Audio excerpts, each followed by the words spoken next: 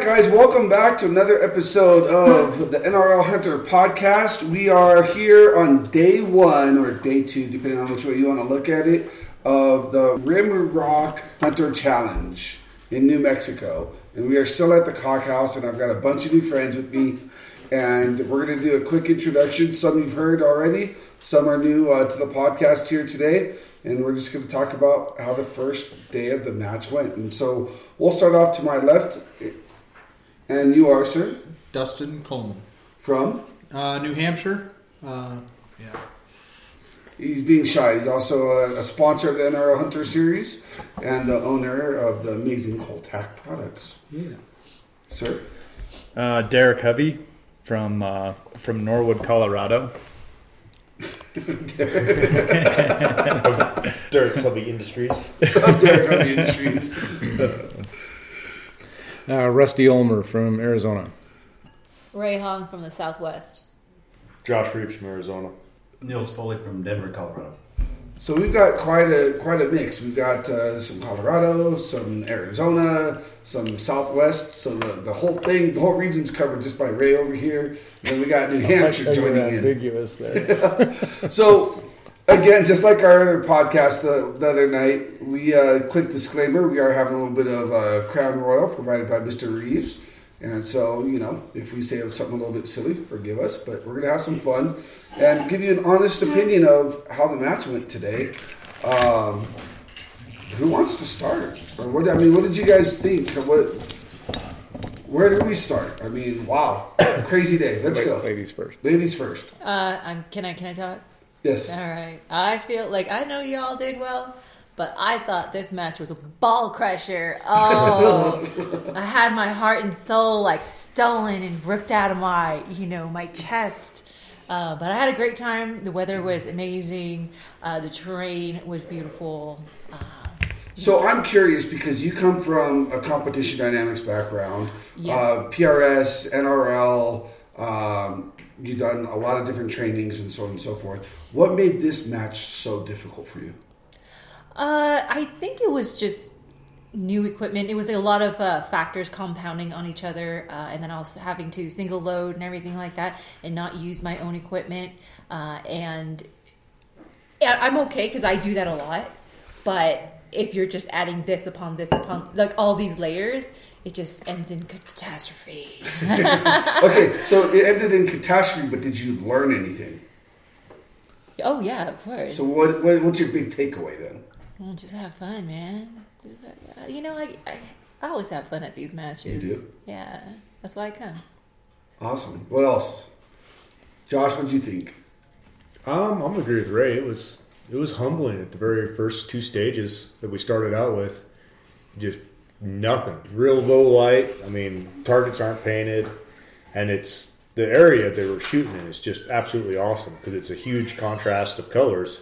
So you got this brown ground with white snow and a bunch of gray broke up brush, and you're trying to find a gray target that's half shot, half white, mixed into all that, and it's tough. It is extremely tough to find them. I mean, the shooting aspect of it is actually not too bad. Once you find the targets hitting, it's not too big of an issue, but just trying to actually find them. But isn't that how hunting is? Oh, absolutely. It's definitely challenges your ability to find stuff, or how good you are at seeking out small details to pick things out. It's a great test for your optics for sure. So you both are talking about it being difficult finding the targets and stuff, which I've heard all day long, and there's no doubt. But then I'm going to turn over to Mr. Rusty Ulmer over here, who seems like, you're on fire today. Well, I kind of lucked out, and there were only 2 targets that I didn't find.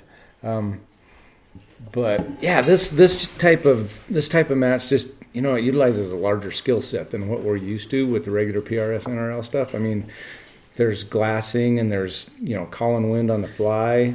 There's just a lot more to it. I thoroughly enjoyed it. It was, and I know that a lot of the targets were hard to find, and it was difficult glassing conditions with snow and shadow, and I know that Dusty didn't intend to make the targets as difficult to find as they were, but he had to set up in the snow. He didn't know where the snow was going to be melted by the time we got here, and the targets, a lot of them weren't overly generous, especially the long range targets. But in some places you couldn't see where you missed. But that's hunting. That is hunting. Right? And it definitely tests a lot of different skill sets. But one of the things that tests your binoculars, because you have to be able to range those targets. And several of them he had on a horizon to where, unless you had a scan mode, you can't get that range. It's really hard because it was difficult. So what binos were you using that helped make you so successful? So the new Leica Givid 3200.com, it's just really clear glass. Leica has really clear glass. And I noticed a lot of the guys that had, I'm not going to mention any names, but some of the lower quality image glass were really struggling to find the targets. So I think, and when I shot the Scott's first match last year, the targets weren't as difficult to find. They were out there. There was a few that were a little difficult, but these were a lot more difficult. Right. And especially, that's the terrain that he had to put it up in. Scott's terrain was a lot more open. And this terrain, there's a lot of sage, there's a lot of trees, and it's just the way it is. So from what I understand, and you guys might know better because you guys are, all of you guys, except for maybe Ray, are more seasoned hunters than I am. But from what I understand, this territory is like one of the prime territories in the Southwest to hunt, right? So when I was talking to Dusty and he was like, I set up targets where I have naturally seen animals in these areas. And so, I mean, they weren't out in the open fields. I don't think there were very many targets, if any, that were kind of, it's just right there. And I think that the people that are more experienced on scanning or on using their binos and stuff, it seems like they had an advantage at this type of match. Yeah, some of the CD matches, the still safari, as you're walking up to the stage, you can spot 3 targets just with your eyes. Right. I don't know that I spotted 2 targets with my eyes, and they were the ones that were out in the flat with ribbon by them. Yeah. But so they were all targets. They were all difficult to find without binoculars. But they were difficult to find with binoculars. This is a trophy unit for a reason. I mean, big deer don't get big because they're easy to see and shoot. Right. It's hard to find them. Hard to find deer here, so they get big. It's hard to find targets here because it's the environment. Right. It's awesome. Yeah, it's definitely a unique area, and that's one of the reasons from the NRL Hunters perspective why we picked this region was because of the unique terrain. So Derek's over here. Derek Hubby's usually the party, the life of the party over here, and he's sitting here biting his fingernails. I'm just taking it all in. So you were a favorite, quote unquote, coming into this match. Hold on, so were you, Josh. I put your name in that bucket too. I gotta ask, how did Rusty not get thrown into that bucket? Because he's the guy who won. He's the sleeper. The original match. I like to lay low. Well, so do I. Okay. Yeah, well, you got thrown under the bus, buddy. I have no doubts with Rusty with any of his shooting. Like, if somebody said, "Hey, Rusty's going to be your spotter. He's going to help you call wind. He's going to help you everything," I'd be ecstatic. I feel like I'd won the lottery, right? But I know Rusty's very busy and he has a ton of other stuff going on, and I didn't know if he was going to shoot this because we never talked about it beforehand. When I was thinking about the Hunter series, you and I talked. Derek and you and I talked. Josh, you and I talked. I stayed at your house for a weekend, and we ran a bunch of ideas back and forth. And so when I was thinking of people, you guys were like fresh in my mind, and I know that this type of match suits your style. Rusty, I've never seen you shoot just this type of a match before. I know you're a great hunter, but I've never been in that experience with you before. So, when you made that post on social media, on Facebook and stuff, I was like, damn, I'm a dick. Well, good. That was my point. Rusty's going to come out here and he's going to crush all of us. Dude, I was just trying to get in these guys' heads because I just talked to Derek a couple of weeks before that, and I'm like, ooh, I'm going to throw that out there and get him even more nervous. He calls me up and says, man, I got thrown under the bus. I feel so much pressure. So I just had to rub salt in the wound. But yeah, I've totally learned a lot of stuff in this match. One thing, I started off pretty good. I think 3 or 4 stages. I was killing it, and it shows what's tough with this style of shooting is you need to stay on your game and stay in that glass. And then I hit a stage where I couldn't find the target and got a 0. So it just shows you how fast things can change, I think. So what happened between the stages that you were doing so well to that stage that you couldn't find? Well, I think it just could be the unluck that you just don't look in that one spot and you just have it in your mind. It's in here, right? Or there's just that one spot you didn't see, or you went over it and you didn't pick it out. That target was one of the hardest ones to find. Do you remember what? I mean, the match is day 1 is over. So what? Do you remember what stage? It was the one where there was one target and it was up on the Stage horizon. six. Yep, 6. Yeah. It seems kind of unanimous that stage 6 was tough to see. Tough one. But something else that I'm finding is how hard it is to plan. On one, I found 3 targets right off the bat, and there was 4 targets, and I'm like, oh no, I got this one. This is easy.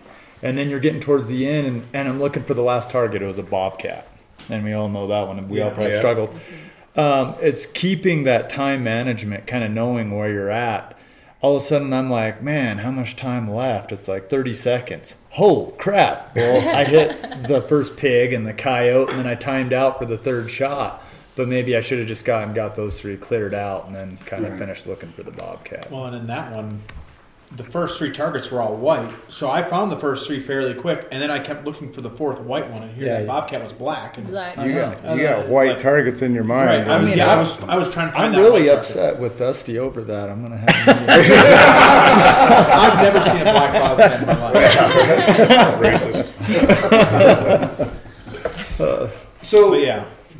You know, today Brittany and I, we had the opportunity to do some filming and some photography of everybody. And, you know, Dustin, we were on, I don't remember the stage names or numbers, but we were on the Wolf or the Wolf stage, which a lot of people early in the morning had a really hard time on. That's 6. I'm That's that what we guy. were talking about. That's 6. That's 7. The Wolf was 7. The Wolf, yeah, not the Bobcat. The Wolf was 7. You thought I thought the wolf was a bobcat. I'm like, Right. anyway, I shot it anyway. Oh man, that's And they gave me points. Get him out of here, DQ. Yeah, right? You shot the wrong animal. Did you ever test that? They gave me points. I'm like, it looks like a bobcat to me, but it's supposed to be a This wolf. is a I'm going to hunter shoot match. it. Tell You me should if I write hit him the a right ticket, target. And he take goes, his impact. I'm like, firearm. okay, I'll Sorry. keep shooting. You should take his 3200.coms and auction them off tomorrow. Yeah, that's right. I'll take everything he used in the poaching. But Dusty, we were able to watch and film you on that stage, the Wolf stage, and it was a very tough stage for people. And you cleaned it. I think you were the second person up to that point to clean that stage. Well, sometimes people get lucky. And No. Well, no. So with that one, I mean, a big part of it was I was able to find the target right away, and then the shooting part of it wasn't. I don't remember how. And that was like It was like a mil wide. It was a big target. Once you found it, it wasn't difficult to hit. right. It was Right. a big, generous target, but it was just finding it. Finding you could it, find right. it. Yeah. Your That's money. that was the part that I didn't realize would be so difficult is just locating the targets. So, that was the one where I was able to pick it up fairly quick and then just run with it. So, I was like, when you shot that and you were on your 4th position on that far rock, I was like, come on.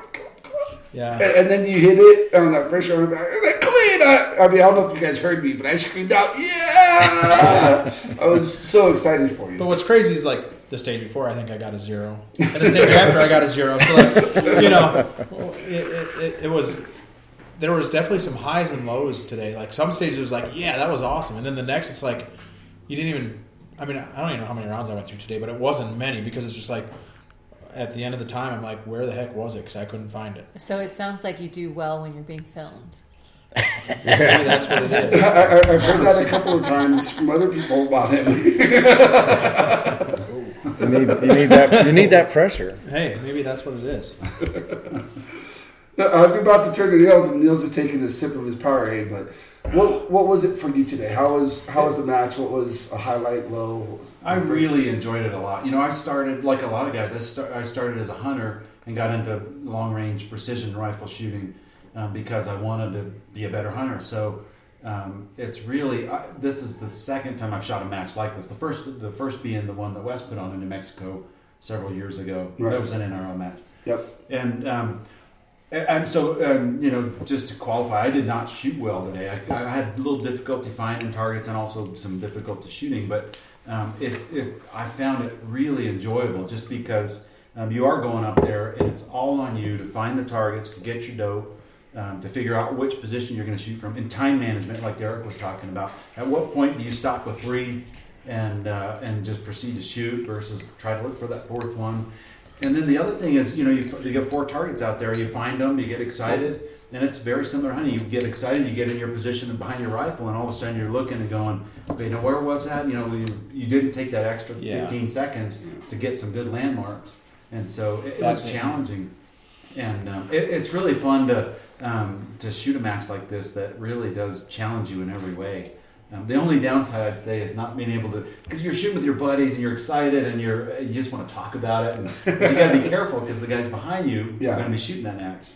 Because they're blind stages, so we have very strict rules about talking about the stages and having glassing before you're supposed to be on your turn and so on and so forth. But that's it's just what we're trying to do to keep it fair for everybody. The other thing I'll say, because I heard a lot of people saying it was difficult to find the targets, and in Dusty's defense, I don't think he made it so it was difficult to find them. But when you're putting them up and then you go back and look, you put them up so you know where they are. Mm-hmm. So it's very difficult to put them up and then to determine whether or not it's hard to find or easy to find. Right. So the amount of work that he had to put in was just hats off to.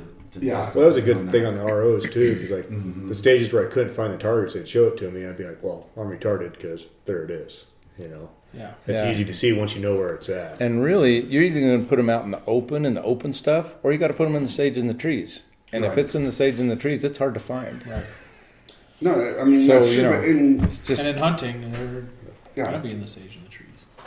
So it's. But an elk is a lot bigger than an 8-inch circle. And it moves. But a vital in an elk's only a 12 by 12 inch, right? Right. We didn't shoot any elk today. Yeah. I think today you're shooting small deer and bobcats. Mm-hmm. It's varmint day. So, when talking to a lot of the different competitors, they all have different game plans going into today. Did any of your pre-game plans for any of you guys and gals, did they work? Or as soon as it was your turn, everything went out the window and you just did what you did? Truthfully. So, my original game plan was as soon as I see that first target, I'm going to shoot that and then get up and shoot the next one.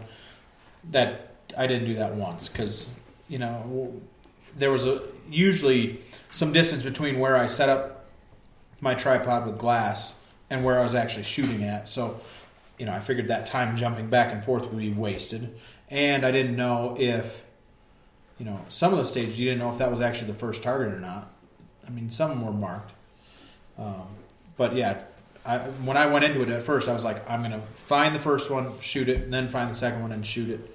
And yeah, that didn't work. No. What worked for you, Huv? I didn't know which way I was going to go. I actually had a dope chart. I heard that about you. Still undecided. So I had a dope chart, and then I thought, well, I'm going to circle my dope wherever it is on that chart, and that kind of went out the window, and I found myself just writing it down on my wrist coach instead of actually looking at the chart. Okay. It's a little bit faster for me. And what about when you were searching, scanning for targets? How did you approach that? I think, I'm always looking for things like a T-post. That's kind of unnatural. You don't see a lot of straight lines. And then, I don't know. I guess that's what's hard about this is when you find them, it seems so easy. And when you don't, you're like, what the hell's going on here? I can't find it. So, and I think it's just tough. We got patches of snow, and kind of like Josh says, we have black things, black brush, black bark on some pinions. We have gray hues out there.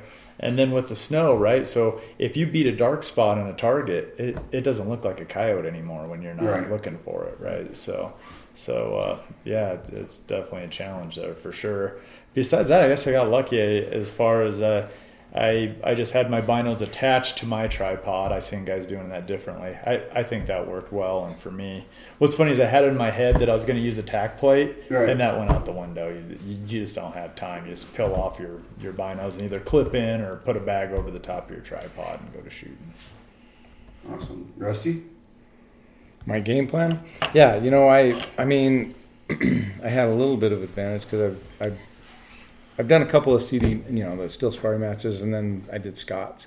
So I kind of knew how it was going to go, and kind of just use the same game plan. I think one thing that's important that a lot of people is having some kind of a timer, because a lot of them weren't telling us how much time we have left.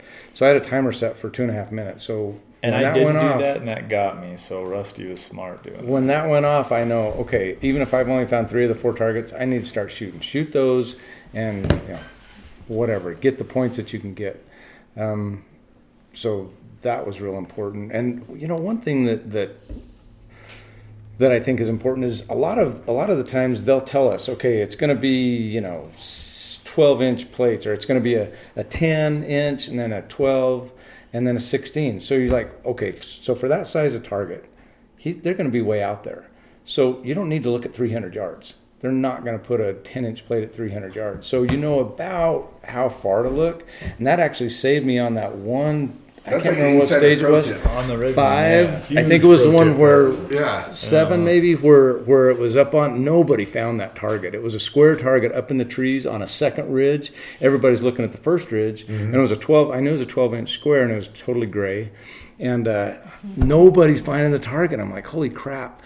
And so I'm like, okay, it's got to be about 600 yards. So I'm looking at that first ridge, and then I ranged it, and that's only 300 yards. I'm like, it's going to be further than that. So as soon as I looked up, there's a little bit of that other ridge where you couldn't even see it, but you could see the trees. And so I immediately found the target when I looked up there, and nobody was looking. But it was, just knowing what size of target, since you know what size of target it is, Right. for a lot of it, you can kind of guess what the range is going to be. So Or at least eliminate the extremes that you know. yeah. I wish you listeners could see this. Like half the table here, their face just lit up. Like a light bulb just went off. That was a huge pro tip. Very, very smart. How about you, Ray? What was your strategy? My strategy, well, let me just tell you, I kind of came in a little cocky. I'm like, oh, I've done these like CD matches or competition dynamics matches, these field matches. Like, I got this. Like, I heard the targets were painted. The targets aren't that far. It's going to be easy day. So I didn't do my preparations like I do normally. I'm like, oh, I'll just single load. That's fine. I'll do this. I'll do that. I'm not going to clip in. Yeah, that bit me in the butt.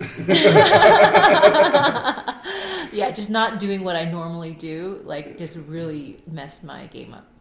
Gotcha. So it sounds like you have some homework and planning to do tonight. Yeah, I'm going to make a sling for my tripod. Okay. Yeah, that was one thing that it was really bugging me today because I had to like put it in my backpack. Right. And I never do that. I always carry it, Right. so that took a little bit of an issue for me. Gotcha. So learning how to manage your equipment a little bit better Yeah, well, like for this style. for this style. Yeah. Awesome. Mr. Reeves? I mostly stuck to my plan the whole time. Really? Yeah. Okay, so what was your plan? I think the biggest thing you really got to think about is just not to panic when you get in there and the time starts ticking down. I mean, if you abandon your search patterns or what you're looking for on target, you're never going to find it because then you just start glassing over the top of things. But as long as you stick to your search pattern, you can usually find them even if you only got 30 seconds left, and then it's business as usual for a lot of us. In 30 seconds, we can get 3 shots off or whatnot. So. Okay, so in our previous podcast, we talked about scanning and so on and so forth. So as soon as I hear from Nils, his game plan, I want to come back to you guys and figure out what your scanning plan is or how you guys scan. For you guys to think about that for a second. But Nils, what was your game plan?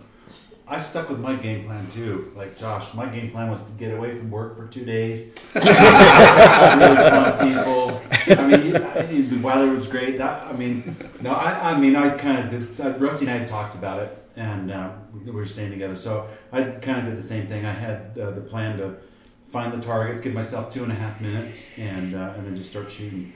And really, I think that I would do that again. It's just tweaking things, being a little. Well, I think Josh was saying, spending that, not panicking, getting up and trying to very quickly find targets, but actually to glass like you're actually glassing for deer. When you sit down to glass for deer, you don't panic and try to find deer. You sit down and you say, I'm going to find some deer, and your eyes are focused.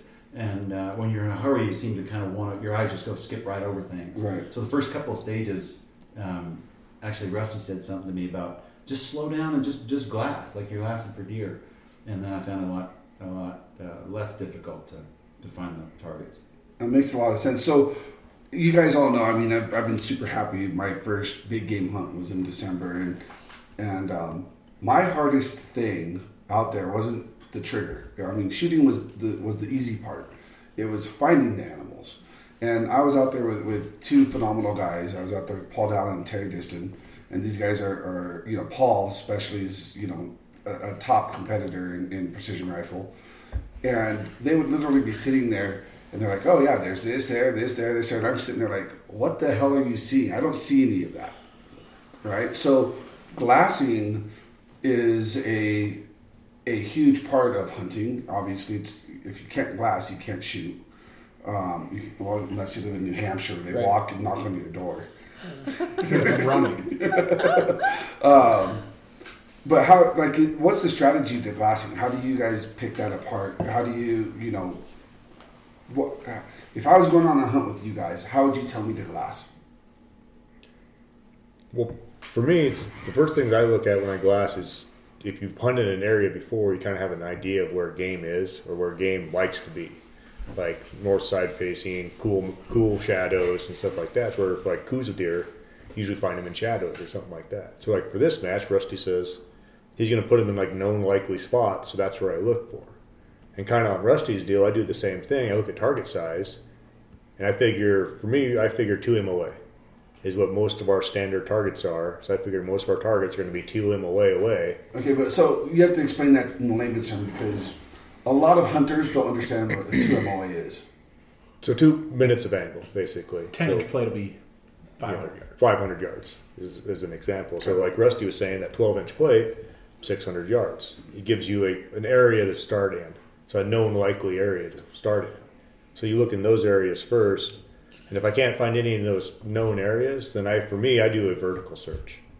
So I'll start on the left side, and I'll just scan up and scan down and back and forth and just pattern my way across the whole section I'm looking at. So you're combing over that entire section. Exactly. I'll just set my glasses up, and then without moving them, just scan with your eye through it, move your glasses, scan through it, move your glasses, scan down.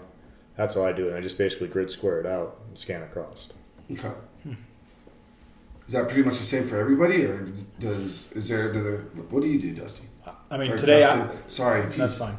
I just panicked and Whiskey. started looking all over the place and failed miserably at it. So I need to do more of a grid pattern type scanning because it's all right. You're on the clock and it's like pick up the glass and just start wildly scanning across where you're going. And there was a lot of times I'd look right over the top of stuff and because you'd think that they would just be sticking out and they're not.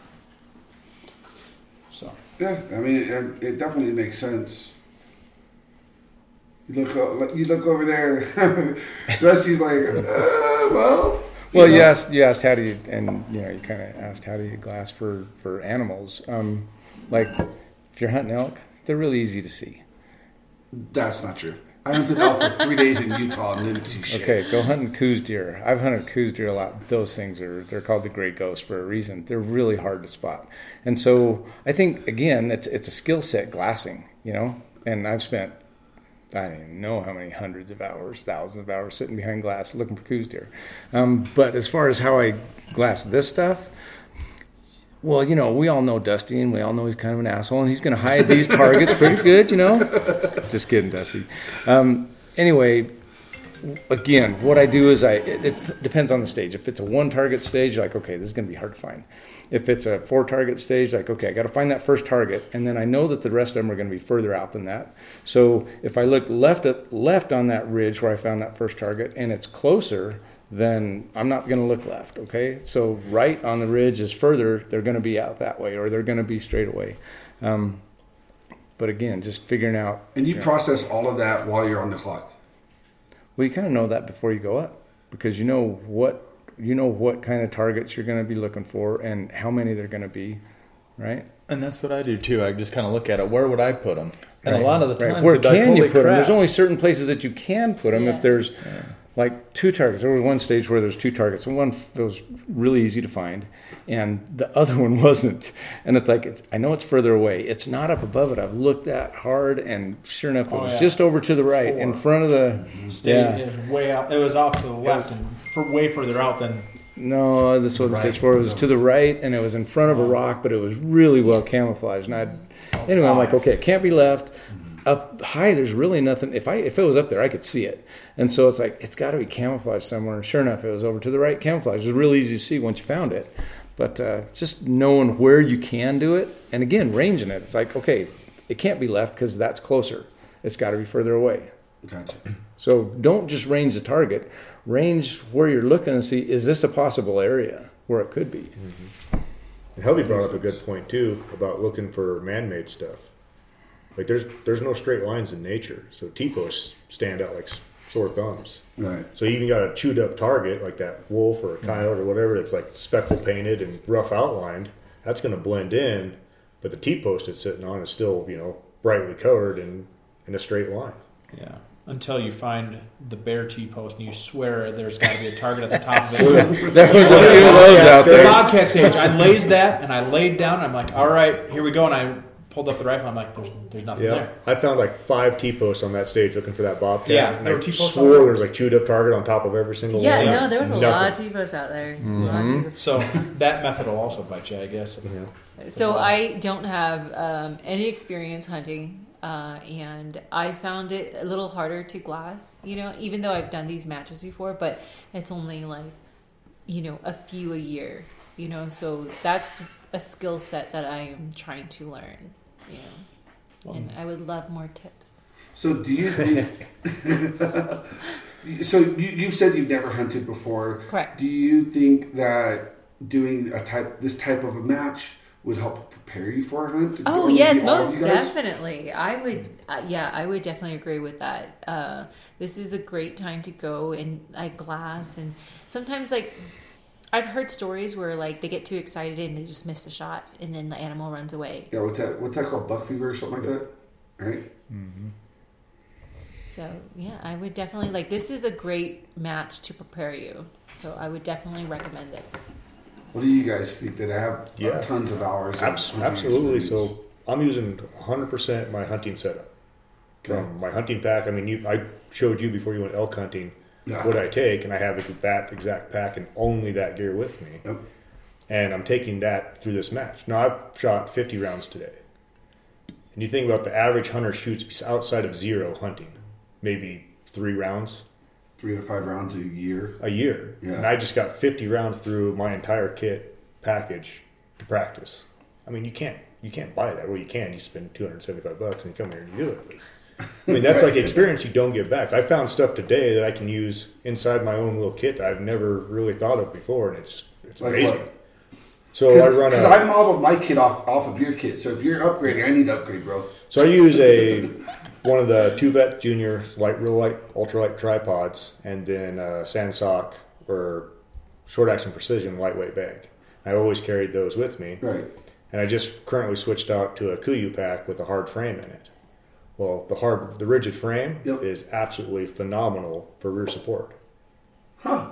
And I never really noticed that today until my pack just accidentally hit my rifle, or my rifle ran into my pack, and I was like, holy crap, light bulb moment. This thing is extremely steady. And it just worked out amazing. So I was shooting off tripod to get up over the brush, and I was shooting off my hard frame pack in the rear to give me rear support, and it was So insane. you just stood it up? Yeah. So I just hard pack on the ground, gripped my hard frame like a rear tripod, Yeah.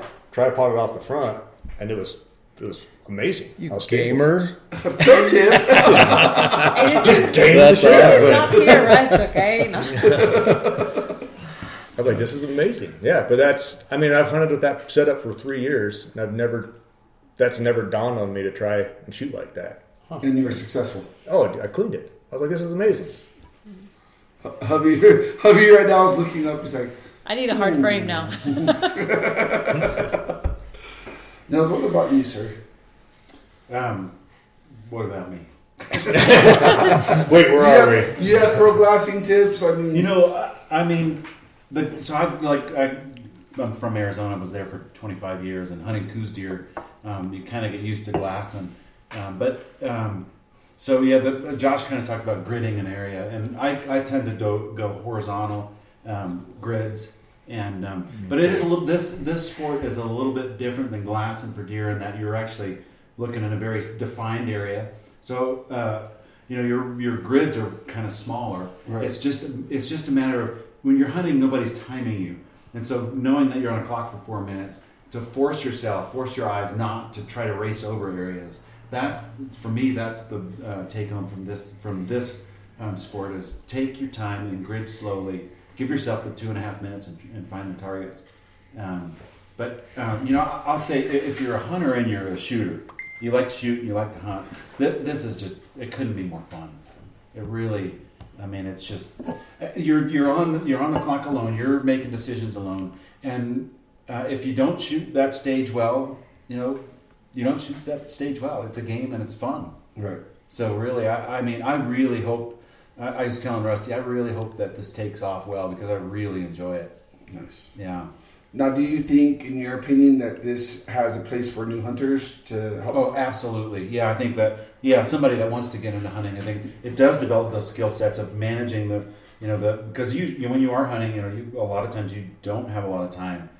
Once you found the animal, they could be getting ready to go over a hill, or in Colorado, you've got 12 other people that might be going after the same animal. So you've got to manage time and being able to find them, being able to know your equipment, your rifle and your scope, your dope. And just target acquisition, finding a target and then getting in behind it. Just guiding people. How many times has an animal got away? Because the guy spent 30 seconds trying to find it in a scope. That's huge, and I was saying that before. Finding the targets and then getting some landmarks so that when you get behind the rifle, you're not starting to glass again with the scope. Right. So you've got I see that with my bare eye, I can see that big triangle rock. I'm just going to go just to the left of it. You look with your eyes and get right behind the scope and it's there, versus trying to, you see so many people that use their scope as a pair of binoculars. Right.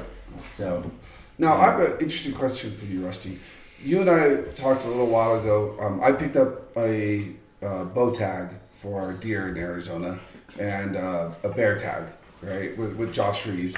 And you're a big-time bow hunter, right? Does any of this cross over into bow hunting? The glassing part. The bow hunting is totally different.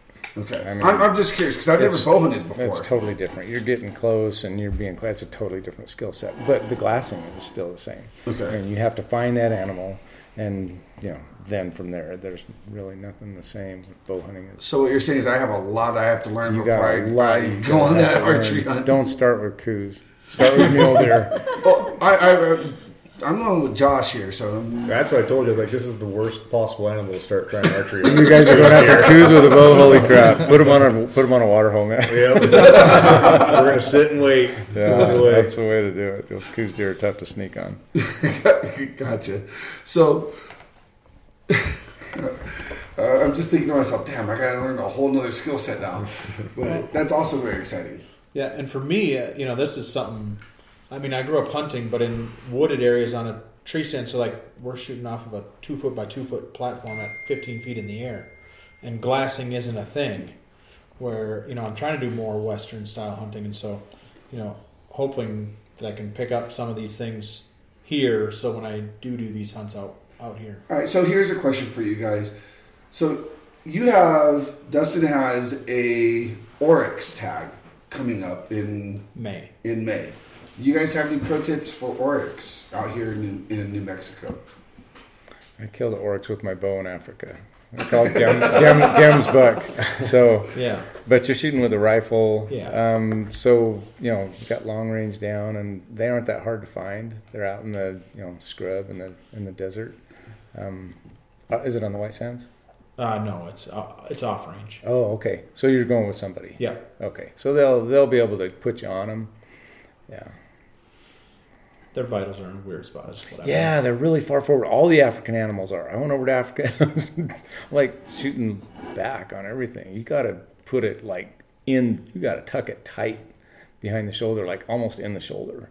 It's amazing how far forward When it they're is. low is what I've heard with I don't know because about they that. have their vertebrae like goes down and across. It was we were looking at it the other day with Derek with the outfitter out of the lodge here, and he was pulling up, the vital areas, and I was just like, I can't believe that it was. Yeah, I believe what he's saying because Right. I couldn't believe it either. It's my oryx was horrible when I shot him with an arrow. It's like I shot him far. I shot him where it would be forward of an elk shot that I would want to make. It still wasn't good enough.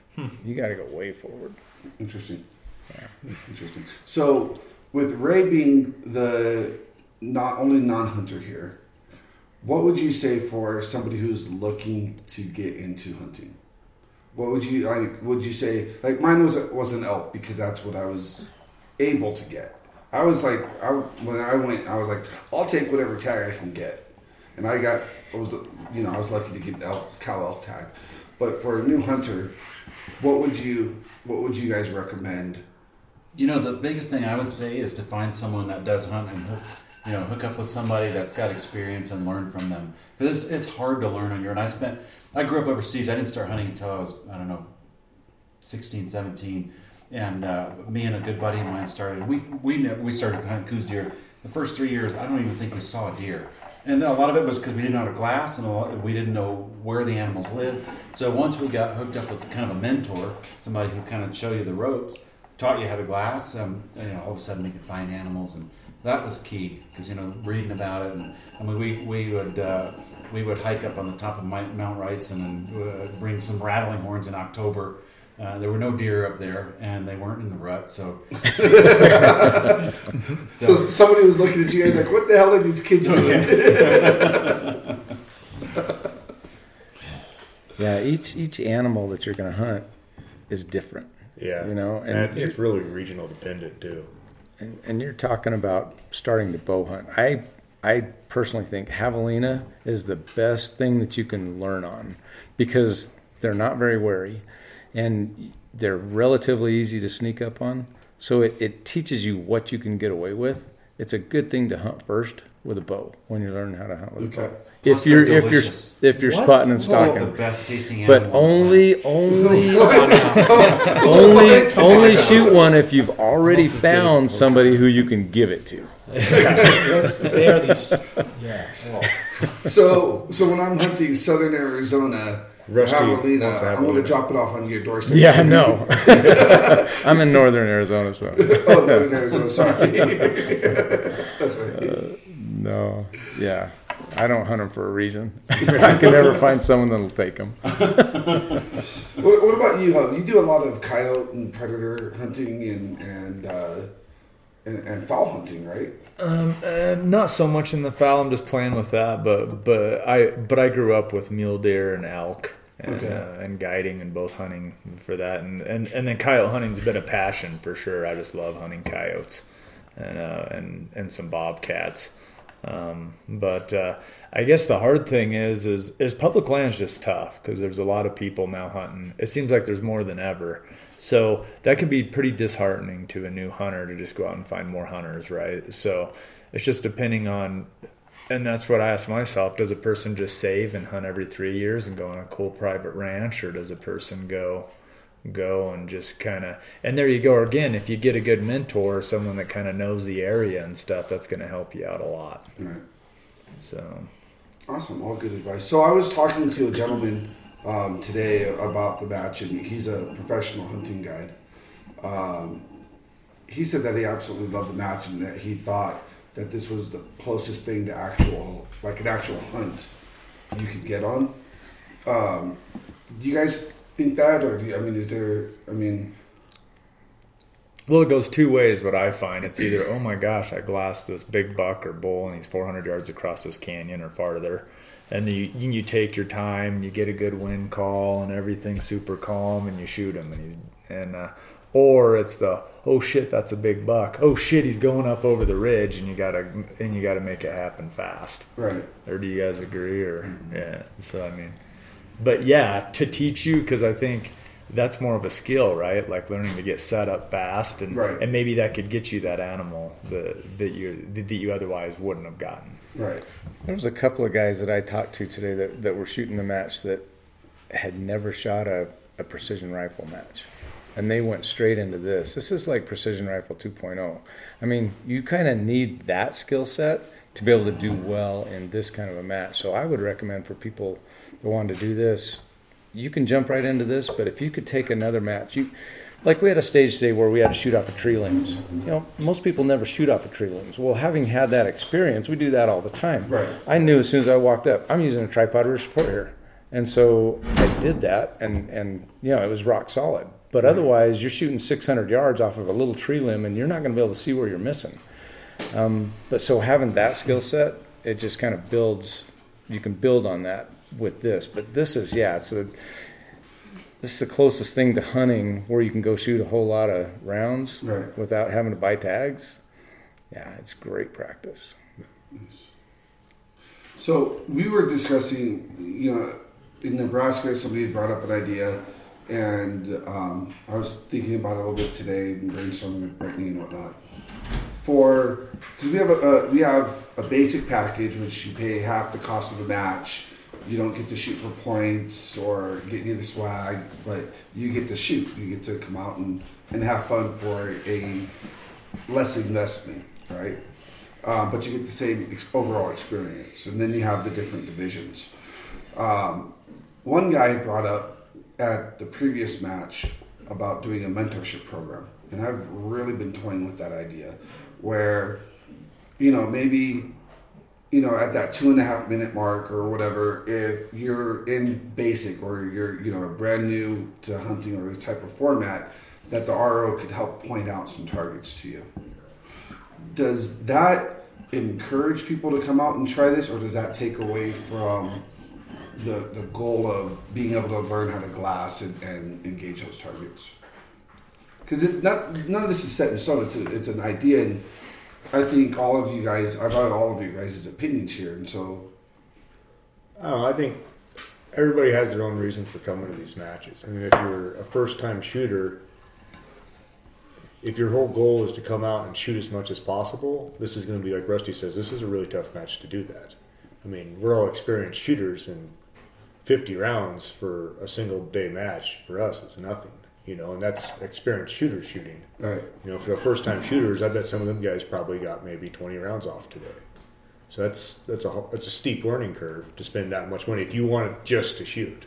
Right. Now, if you want to come and learn the glass and how to find targets and like Tubby was saying, transition from spotting scopes to binos to rifle scopes, you got tons of experience doing that in this match. But I think if your only goal is to shoot, you should probably check out like the normal NRL matches for that, because that's now you're given a target, you're given ranges, and you can actually just shoot. Right. Okay, can I interject? What about you guys started the basic, Right. where they're not like occurring points, they're not going to a prize table. What about for that? They can be coached, or they can be like, oh, here's I the think target that's what or you're whatever. talking about. Yeah, that's right? what. Oh. That's kind of what we. Forgive Ray. She had to step away for a second. I was being mother, and I'm making you guys food. So. Are you guys making food? Are you Yeah, making yeah, food? I'm eating Oh, food. fried rice? I know. No, Chipotle rice. Oh, Chipotle rice thing. Chipotle rice. So that's what we're saying is in that basic class, having a mentor or having an RO at a certain point definitely. saying, hey, there's XYZ targets are here, to give you that opportunity to engage it. Yes, and I think that's important, to grow the sport, and then to get new shooters in, to get people who want to hunt, or they want to develop these skills to do this. Yeah. I think that's a good idea. I mean, it's really frustrating for someone to come out here and not find any targets. Yeah. Yeah. And not get any shots off. So if the RO and you can designate those people, I guess, somehow. Yeah, and they have red bands. right, Like you color coordinate all the different classifications. tell the RO at 2.5 minutes if they haven't found any targets, they're still struggling. Say, hey, look right over there.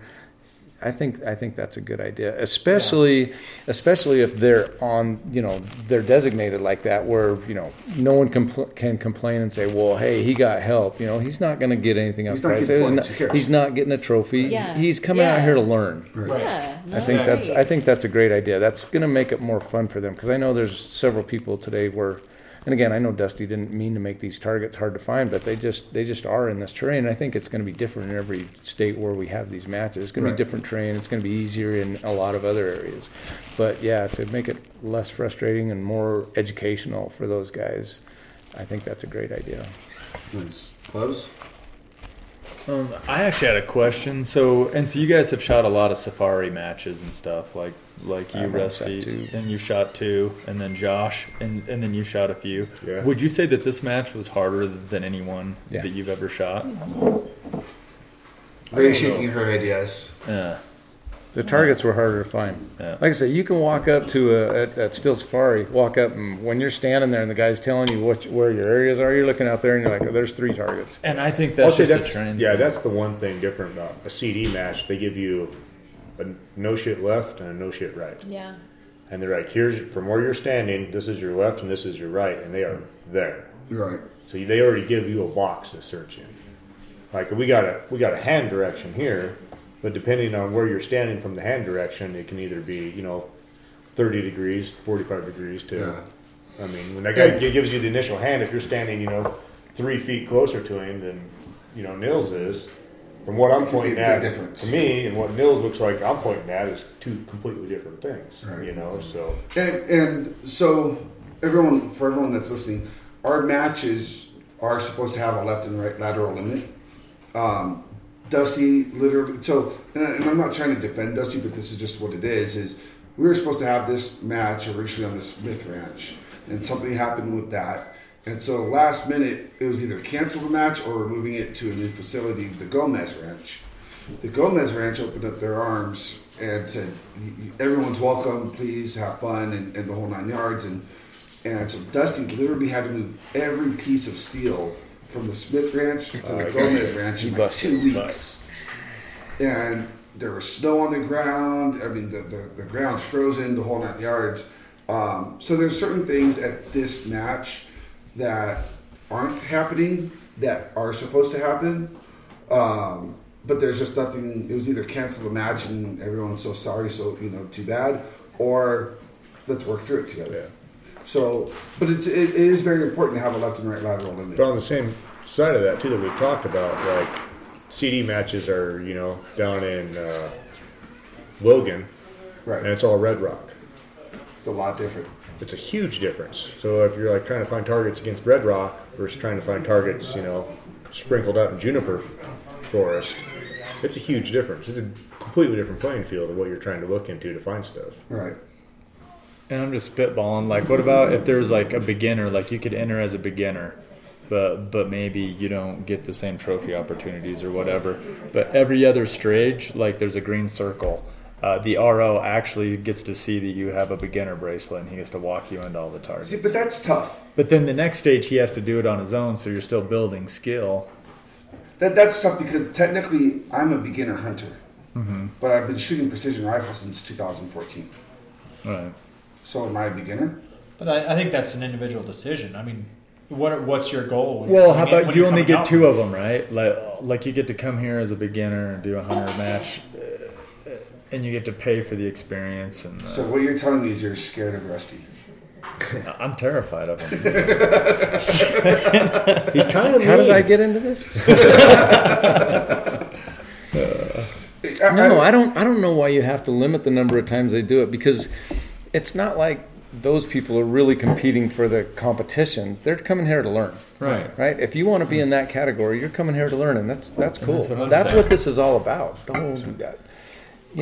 I think that's a great idea. And maybe give them a green hat or whatever. They're going to wear a green hat, a green NRL hat that they get for whatever, so that the RO knows it, or wristband, whatever you want to do. Right. But I think it that's can a great keep a guy idea. that wouldn't do it, right? He can come in, just have his green hat on, and get walked into targets and for one and see if he likes it and get some practice.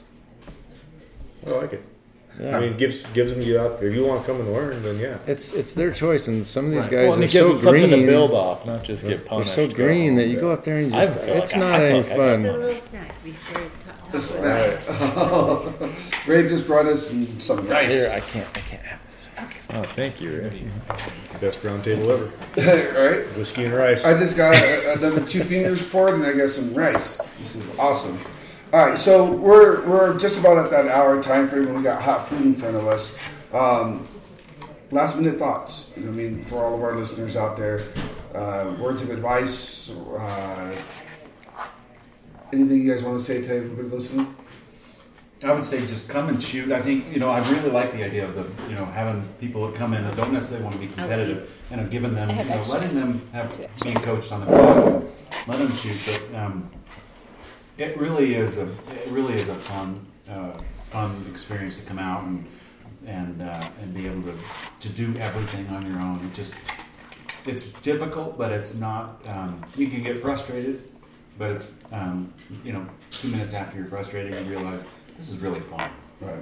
So It's fun and it's educational. It's educational at every level. I don't care how good you are, you're going to learn stuff from doing this. I don't care how inexperienced you are, you're going to learn from doing this, especially if you do that program. I think that's a great idea for the beginners.